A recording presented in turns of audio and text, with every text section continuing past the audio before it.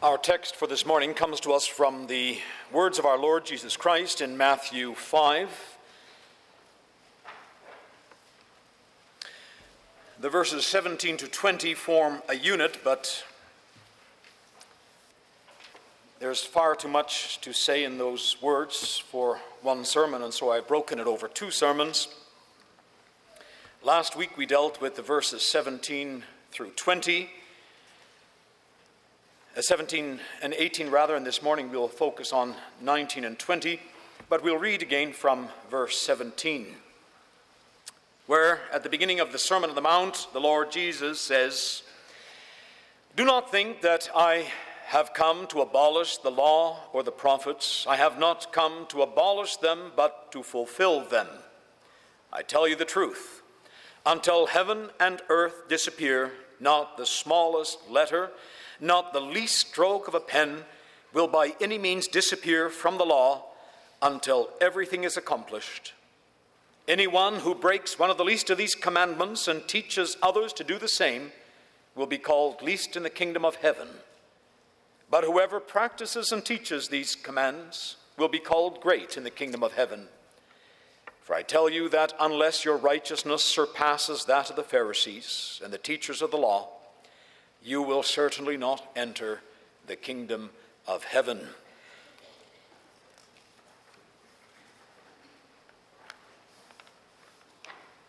And after the proclamation of God's word, let's sing together from Psalm 78, stanza 3. And I might remind you, brothers and sisters, of the context of the text that I'm dealing with this morning. The Lord, in the remainder of the Sermon on the Mount, is going to give an interpretation to the commandments of God. And he's going to give a radically different interpretation than that of the scribes and the Pharisees. And he's going to give a radically different application of the Ten Commandments.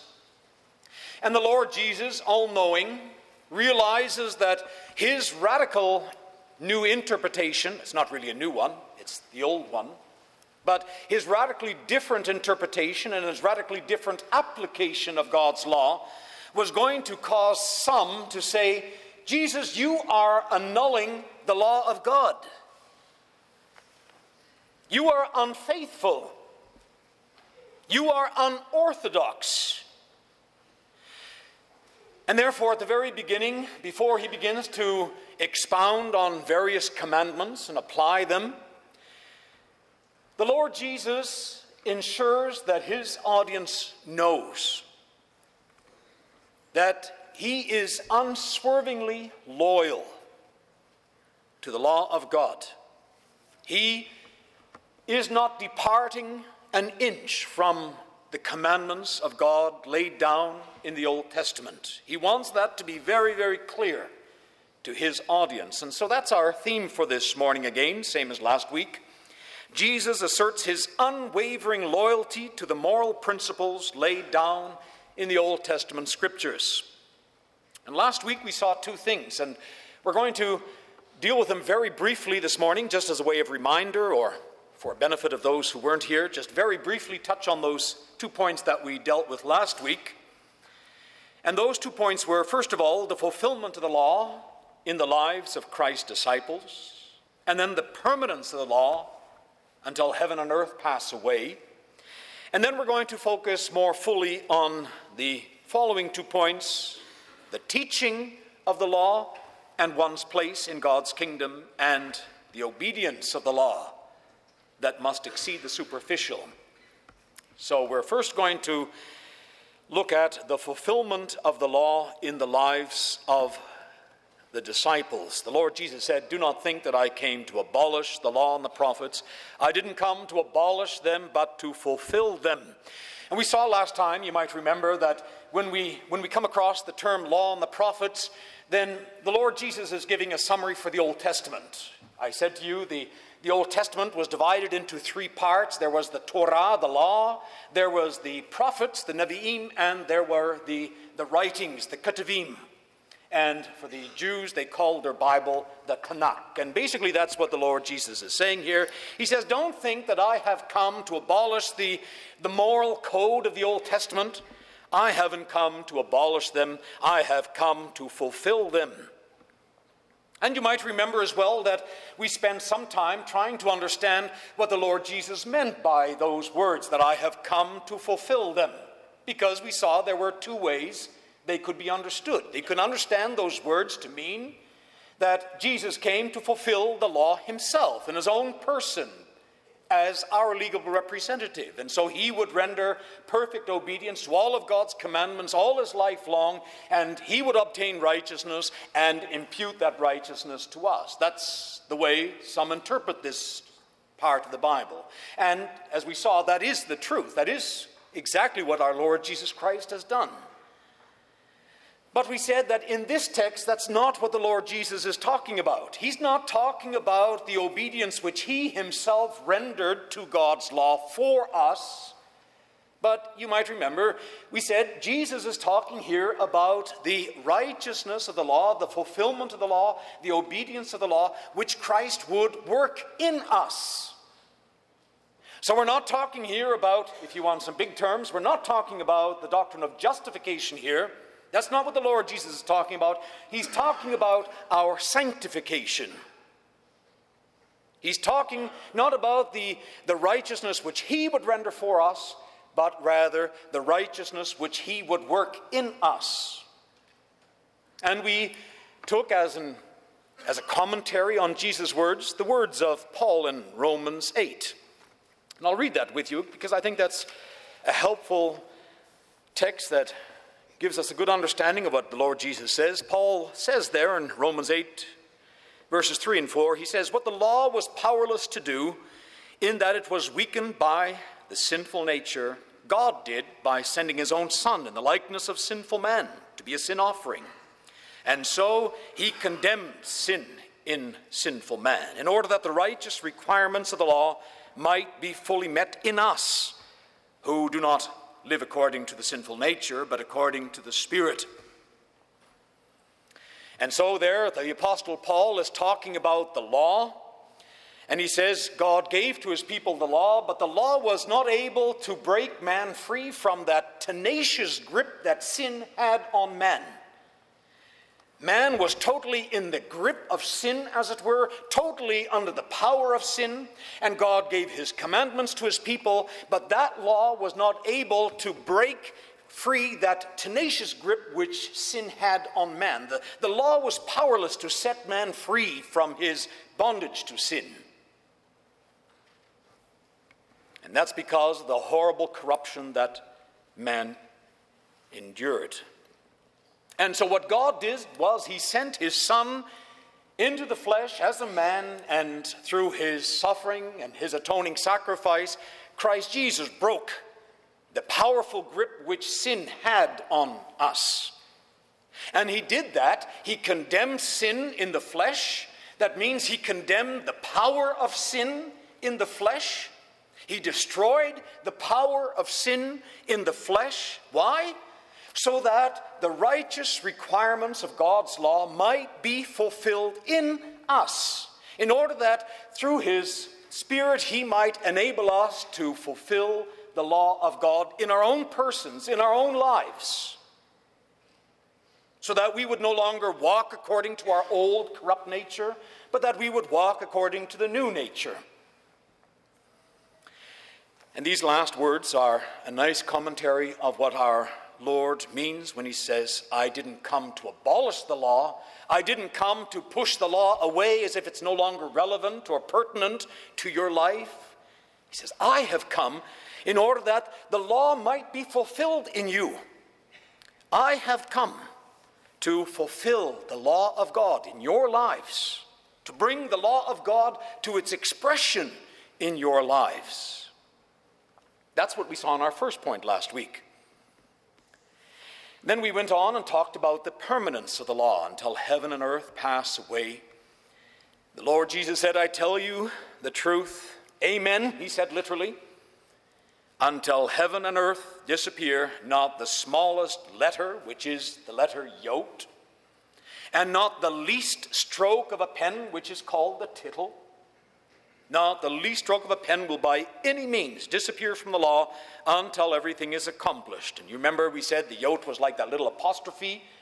If we say Dad's book, the book from Dad, then we use that little tiny apostrophe, a little raised comma. That's the yot in the Hebrew alphabet. It's the tiniest little letter. There was the tittle. It was a little mark that was added to a letter just to distinguish it from another letter.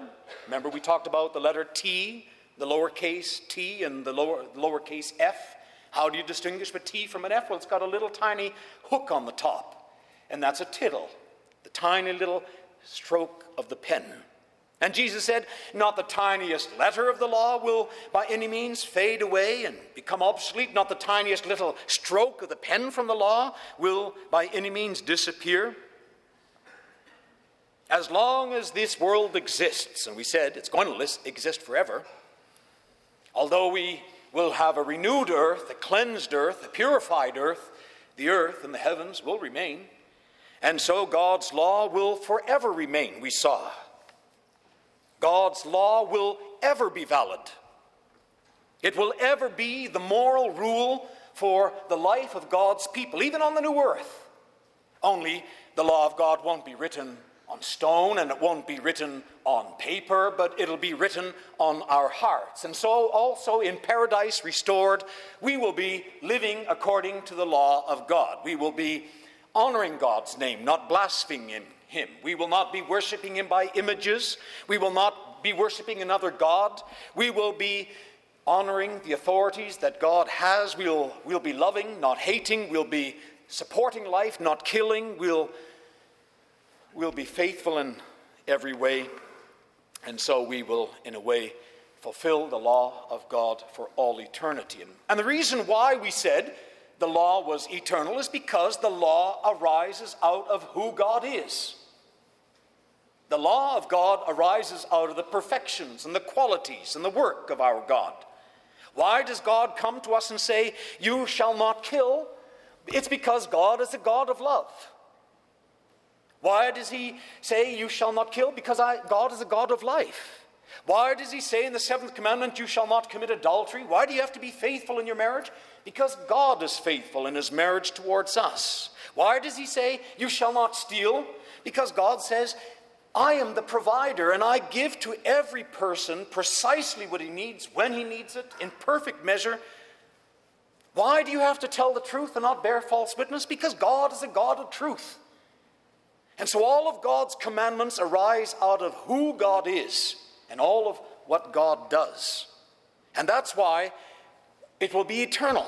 God created us in his image. God wrote his law, as it were, on our hearts. His perfections were imprinted on us. And so in paradise we would have kept God's law, even though it wasn't written on paper or stone. And for all eternity we will bear God's image, which means we'll be living in conformity with the moral code that he laid down in Scripture. That's what we saw in our second point. The third point that we want to focus more deeply on this morning is the teaching of the law and one's place in God's kingdom. Jesus says, anyone who breaks one of the least of these commandments and teaches others to do the same will be called least in the kingdom of heaven, but whoever practices and teaches these commands will be called great in the kingdom of heaven. I might take issue with the word break here. I think it could be better translated as to set aside, to annul, to invalidate. Jesus is talking here about someone who invalidates the law of God. He says, we don't have to keep that commandment anymore because it's not valid for us in our time. For example, we're experiencing this where people are invalidating the law of God today in broader Christianity. There are people who say, well, yes, it does say that the woman must not exercise ruling authority over a man, and therefore women should not be put into office. But that was a law that was given in the Old Testament and in the New Testament in Paul's day, but that's outdated. We're living in the time of woman's emancipation from that servile position which she had. She's been raised to her rightful place of honor and glory, and therefore we who have come to this modern age of equality of women, we know that that law is no longer relevant for us, and so they nicely set aside that law. There's laws that in the scripture that forbid homosexuality. And people say, well, that was just a social taboo at the time when the Bible was written, and so Paul is writing in the context of his day, and the Old Testament as well. But today we know that there's nothing wrong with homosexuality, and therefore those words which are written in the scripture, those commands, those are outdated. They're not relevant for us anymore in our modern age. That is a person who has invalidated the law of the Lord our God. He has set aside the law of the Lord our God. So that's what Jesus is talking about when he says anyone who breaks one of the least of these commandments. And you notice here that he's teaching others, he's talking about the people here who teach others to do the same. And it seems to me then that what the people that Jesus is addressing here in the first place are those who are given leadership roles. He has in mind, no doubt, the scribes and the Pharisees. He's going to mention them in the next verse. And no doubt he has his disciples who are gathered around him on the mount. He has them in mind. These are the disciples who are going to become the leaders and the pillars of the church in a little while. And no doubt then by extension we could say the Lord Jesus is addressing here the elders of the church and the ministers of the church and the professors of theology in the theological college. The leaders of the church are called to uphold the law of God. And of course they are to do so in two ways. They are to do so by their own example. They must set a good example by living themselves in accordance with God's law. And secondly, they must instruct God's people to live in a way that pleases God. And notice that in this verse here, he says, he who breaks one of the least of these laws. And so the Lord Jesus distinguishes between some of the greater commandments and some of the lesser commandments. And that is certainly true. In the Old Testament, there were some sins which were very grievous sins. There were sins like murder, rape, blasphemy, worshiping other gods. Those were capital crimes which required the capital punishment, which meant death. If you worshipped another god, if you blasphemed God, if you raped, if you murdered, you were to be put to death. But there were other laws which were lesser commandments, if you will. And if you committed sins against these commandments, the punishment was lesser. If you stole, that's bad. But if you stole, you would be punished by having to repay what you stole and add 20% to it. And so there was a different punishment because there was different severity in the disobedience. There's different kinds of commandments. There are some very great commandments. There are also some lesser commandments. Now, Jesus here is talking about the least of the commandments. The very least, the very bottom of the list, you might say, of importance. And he utters a stern warning and he says, whoever sets aside or annuls or invalidates even the least of these commandments will be called least in the kingdom of heaven. And so it's very clear that our Lord Jesus Christ upholds the standard of perfection. Good enough is not good enough with God. Sometimes you come across people who think that they will be admitted into heaven, and if you ask them, why, on what basis will you be admitted into the kingdom of heaven? And they say, well, I've done pretty good. I haven't committed any major sins. I haven't killed anyone. I haven't committed adultery. I haven't, and then the list goes on of what they haven't done, the big things that they haven't done. And so I'm a pretty good person. And they think as long as they get over the 50% average, well, they'll be admitted into the kingdom of heaven. But our Lord Jesus Christ says he upholds the rule of perfection. He demands obedience not just to the big things in life, but he also demands obedience in the little things of life. He upholds the demand of absolute perfection. He never lowers the standard, not even in things that we perceive to be not so serious.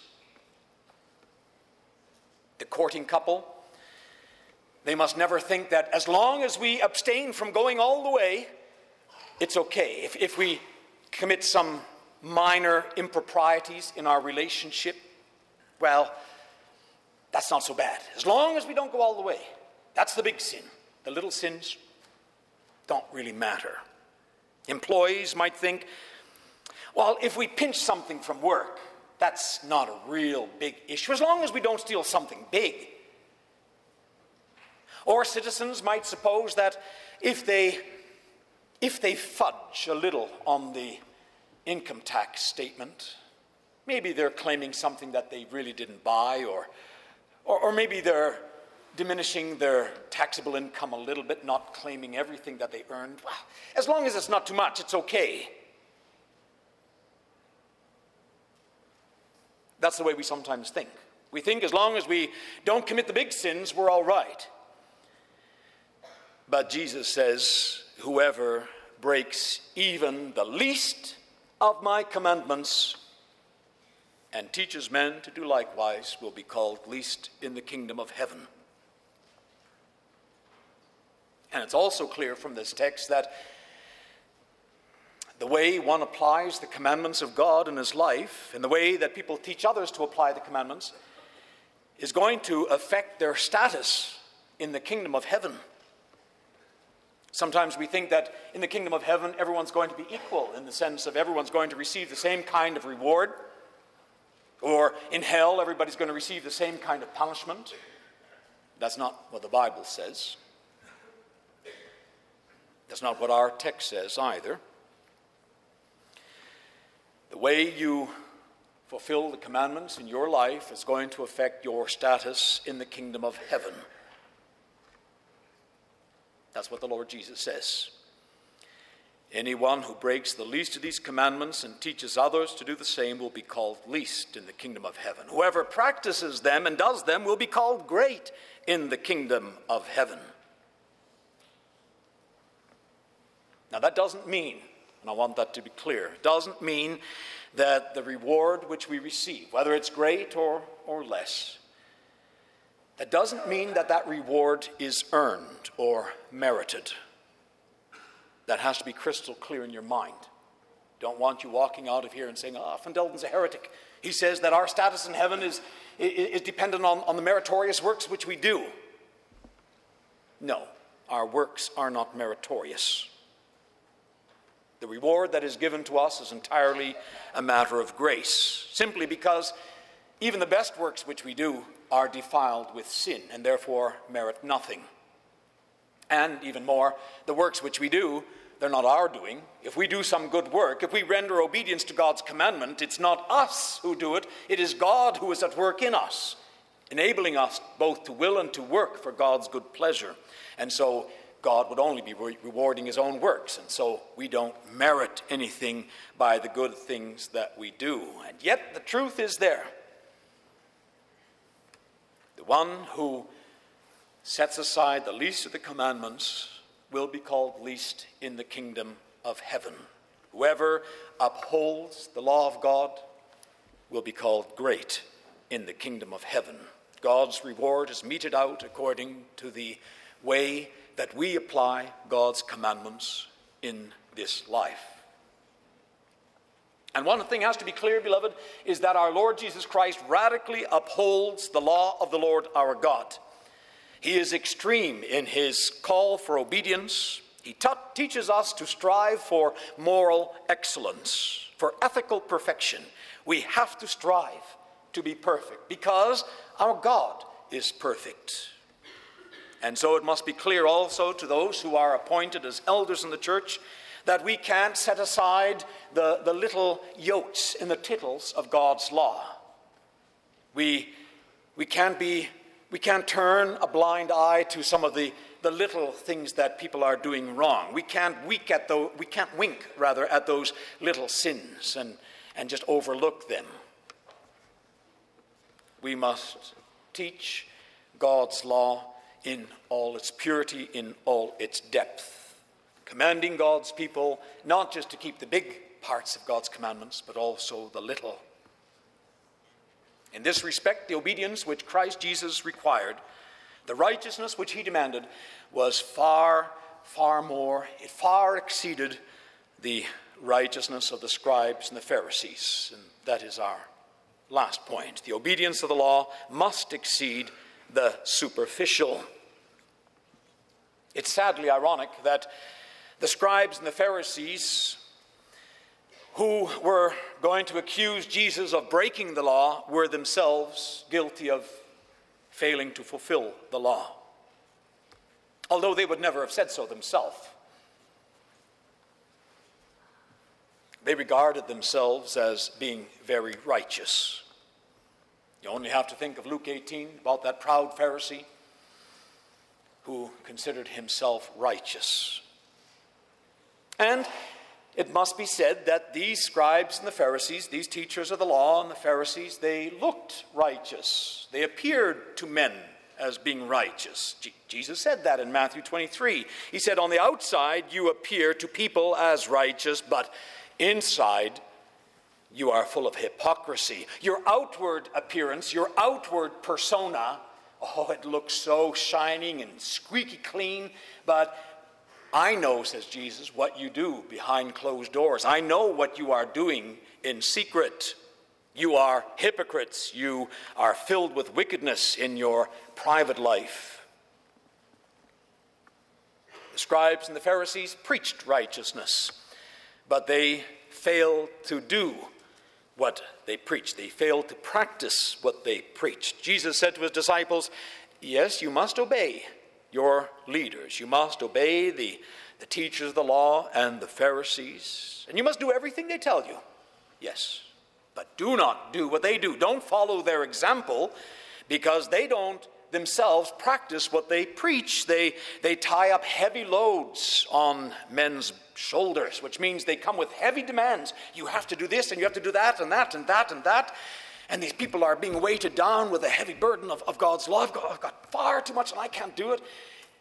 They tie heavy burdens on men's back, but they themselves, who are so strong and powerful, they could, of course, themselves lift it with one finger, but they don't, says Jesus. The scribes and the Pharisees, they were frauds. They put on a mask of righteousness while being decidedly evil. Jesus said, you scribes and Pharisees, you devour widows' houses, and for pretense you make long prayers. You can just imagine here, the scribes and the Pharisees, they've got a bit of money. They've been able to buy up mortgages from poor widows whose husbands have died. They've got no source of income, these widows. They have to sell their house, and of course they sell it at a tremendous loss. And the scribes, the Pharisees come with their wallets, they buy the house, and they say, oh, I'm sorry, I've just bought your house. I guess you're going to have to move out onto the street. And of course they say, but before we go, I'd like to have a prayer with you. I'd like to pray, please, Lord, will you provide this poor widow with housing? Sounds good on the outside, but Jesus says, you hypocrites, you devour widows' houses. And then for a pretense, in order to put on an appearance, you make long prayers, you hypocrites. Oh, the scribes and the Pharisees were punctilious in obeying lesser commandments, but they neglected all the weightier matters of the law. Woe to you, teachers of the law and Pharisees, you hypocrites! You give 1/10 of your spices, your mint, your dill, your cumin, but you have neglected the most important matters of the law, justice and mercy and faithfulness. You can just see the scribes and the Pharisees, can't you? They take out their bag of mint leaves. They've harvested the mint, right? And they've got a few of them in a little bag, and they say 1 mint leaf for the Lord, 2 mint leaves for the Lord, 8 mint leaves for the Lord, 9 mint leaves for the Lord, or rather for me, and 1 for the Lord. And then those little tiny seeds of cumin, well, 1, 2, 3, 9 for me, and 1 for the Lord. Oh, and they felt so righteous. We have kept the law of the Lord God. While at the same time they neglected all the weightier matters: justice, fairness, mercy and compassion, faithfulness. Oh yes, they appeared very pious on the outside, but their hearts, they were extremely corrupt. Jesus said, "You hypocrites, you are like whitewashed tombs. You are like graves. You are like coffins where there is the dead man's bones, unclean. You look so good on the outside, but inside your heart there is hypocrisy and wickedness." Oh yes, and they would come, they would pretend to worship the Lord in church, as it were. And Jesus says again, "You hypocrites, Isaiah was right when he prophesied of you. These people honor me with their lips, but their heart is far from me.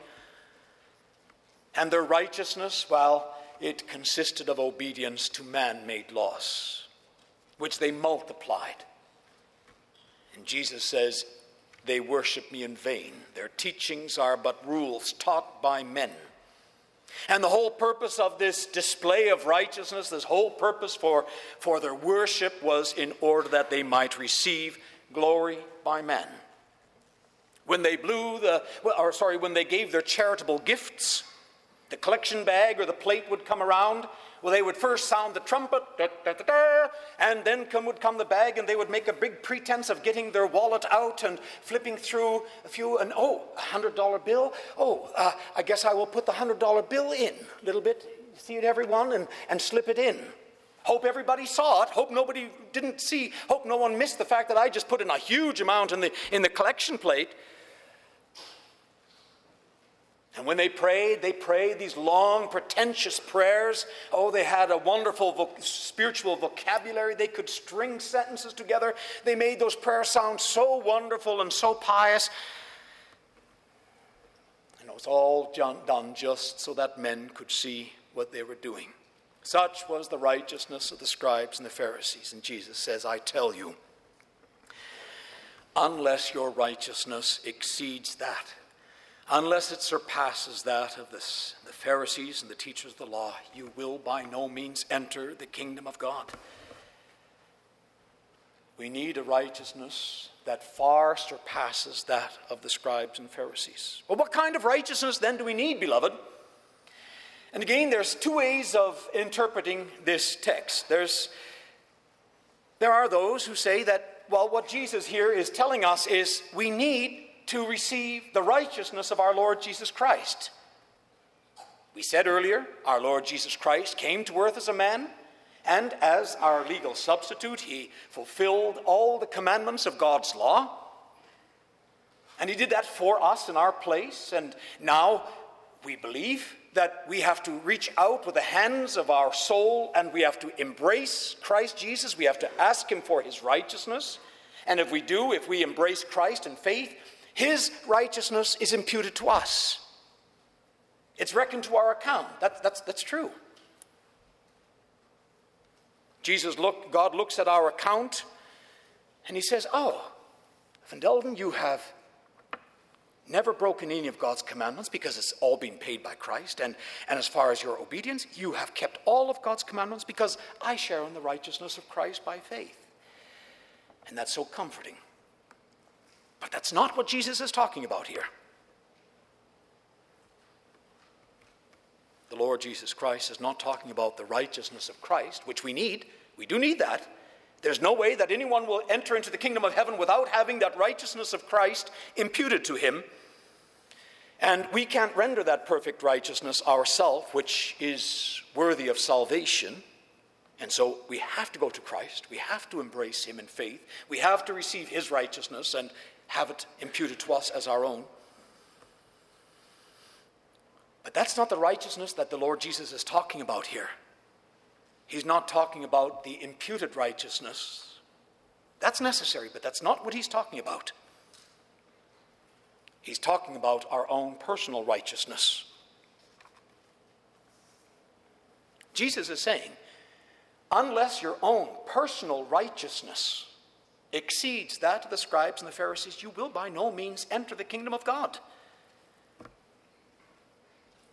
We must possess righteousness, beloved, in our own lives. There must be obedience to God's law in our own lives. And that becomes very clear, especially when we look at the opposite. Jesus said, do you not know that that's actually Paul that said it. Do you not know that the wicked will not inherit the kingdom of God? Don't be deceived, neither the sexually immoral, nor idolaters, nor adulterers, nor male prostitutes, nor homosexual offenders, nor thieves, nor greedy, nor drunkards, nor slanderers, nor swindlers will inherit the kingdom of God. If you live an unrighteous life, if you are living an immoral life, don't be deceived and think that you're going to get into the kingdom of heaven. Paul writes something similar in Galatians 5. It must be a common problem in the New Testament church that people thought they might still enter the kingdom of God because, well, they get the righteousness of Christ. And because we have the righteousness of Christ, we don't need any personal righteousness. And so Paul has to confront that error time and again. He says in Galatians, the acts of the sinful man are obvious: sexual immorality, impurity, debauchery, idolatry, witchcraft, hatred, discord, jealousy, fits of rage, selfish ambition, dissensions, factions, envy, drunkenness, orgies, and the like. I warn you, as I warned you before, he said, that those who live like this will not enter the kingdom of God. The Lord Jesus says in his revelation to John, he says, blessed are those who wash their robes, that they may have a right to the tree of life and go into the city gates. Outside the city, outside of the New Jerusalem, are the dogs. Those who practice magic arts, the sexually immoral, the murderers, the idolaters, and everyone who loves and practices falsehood. It must be clear to you, beloved, that there is no place for sinners who continue to live immoral lives through their life. There is no place for them in the kingdom of God. And what am I saying then? Am I saying that somehow our entrance into the kingdom of heaven is based on our obedience to God's law? Absolutely not. I want it very clear in your minds that the personal righteousness which is required by God for entering into the kingdom of God in no way is the basis for our entry. And I have that underlined and put in bold print in my manuscript here. This personal righteousness in no way forms the basis for our entry into God's eternal kingdom. The only basis for our entrance into God's eternal kingdom is the righteousness of Christ. But you need to understand, beloved, that there is no one who receives the righteousness of Christ imputed to him who does not also have the personal righteousness in his own life. No one receives the obedience of Christ without receiving the Spirit of Christ, who transforms our lives so that we live sanctified lives, holy lives.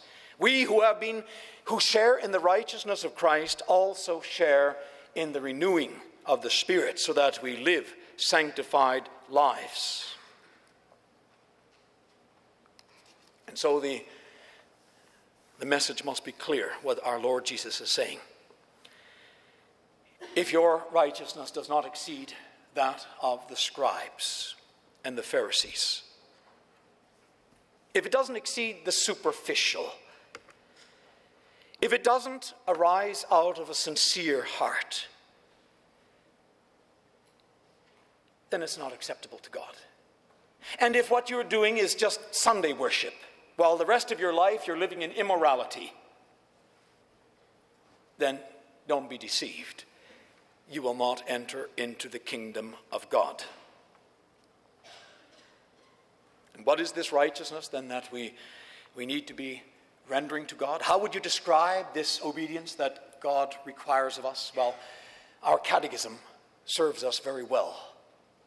You might remember the Lord's Day. What are good works? First of all, those arise from true faith.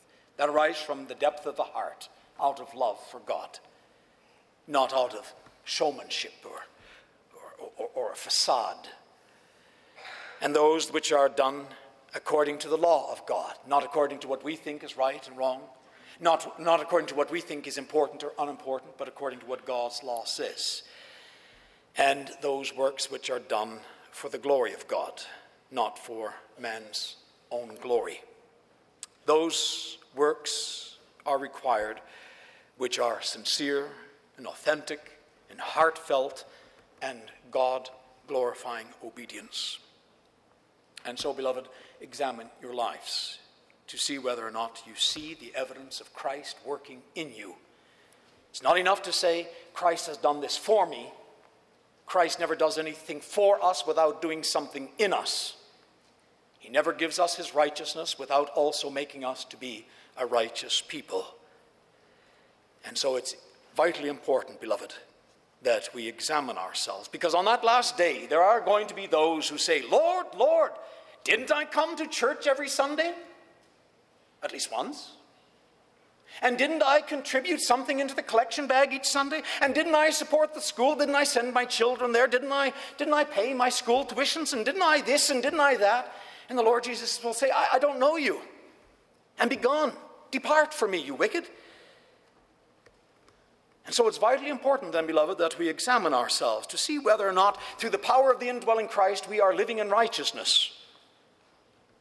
For nothing would be more sad than to have people deluded, thinking that they are on their way to heaven, when in reality they are on their way to hell. So examine yourselves, beloved. See whether you, through the power of the indwelling Christ, are producing those good fruits which are necessary. That's the reason why the Lord Jesus came into this world. He didn't just come to save us from hell, but he came in order to make us fit for heaven, that we might do good works now already and for all eternity. Amen.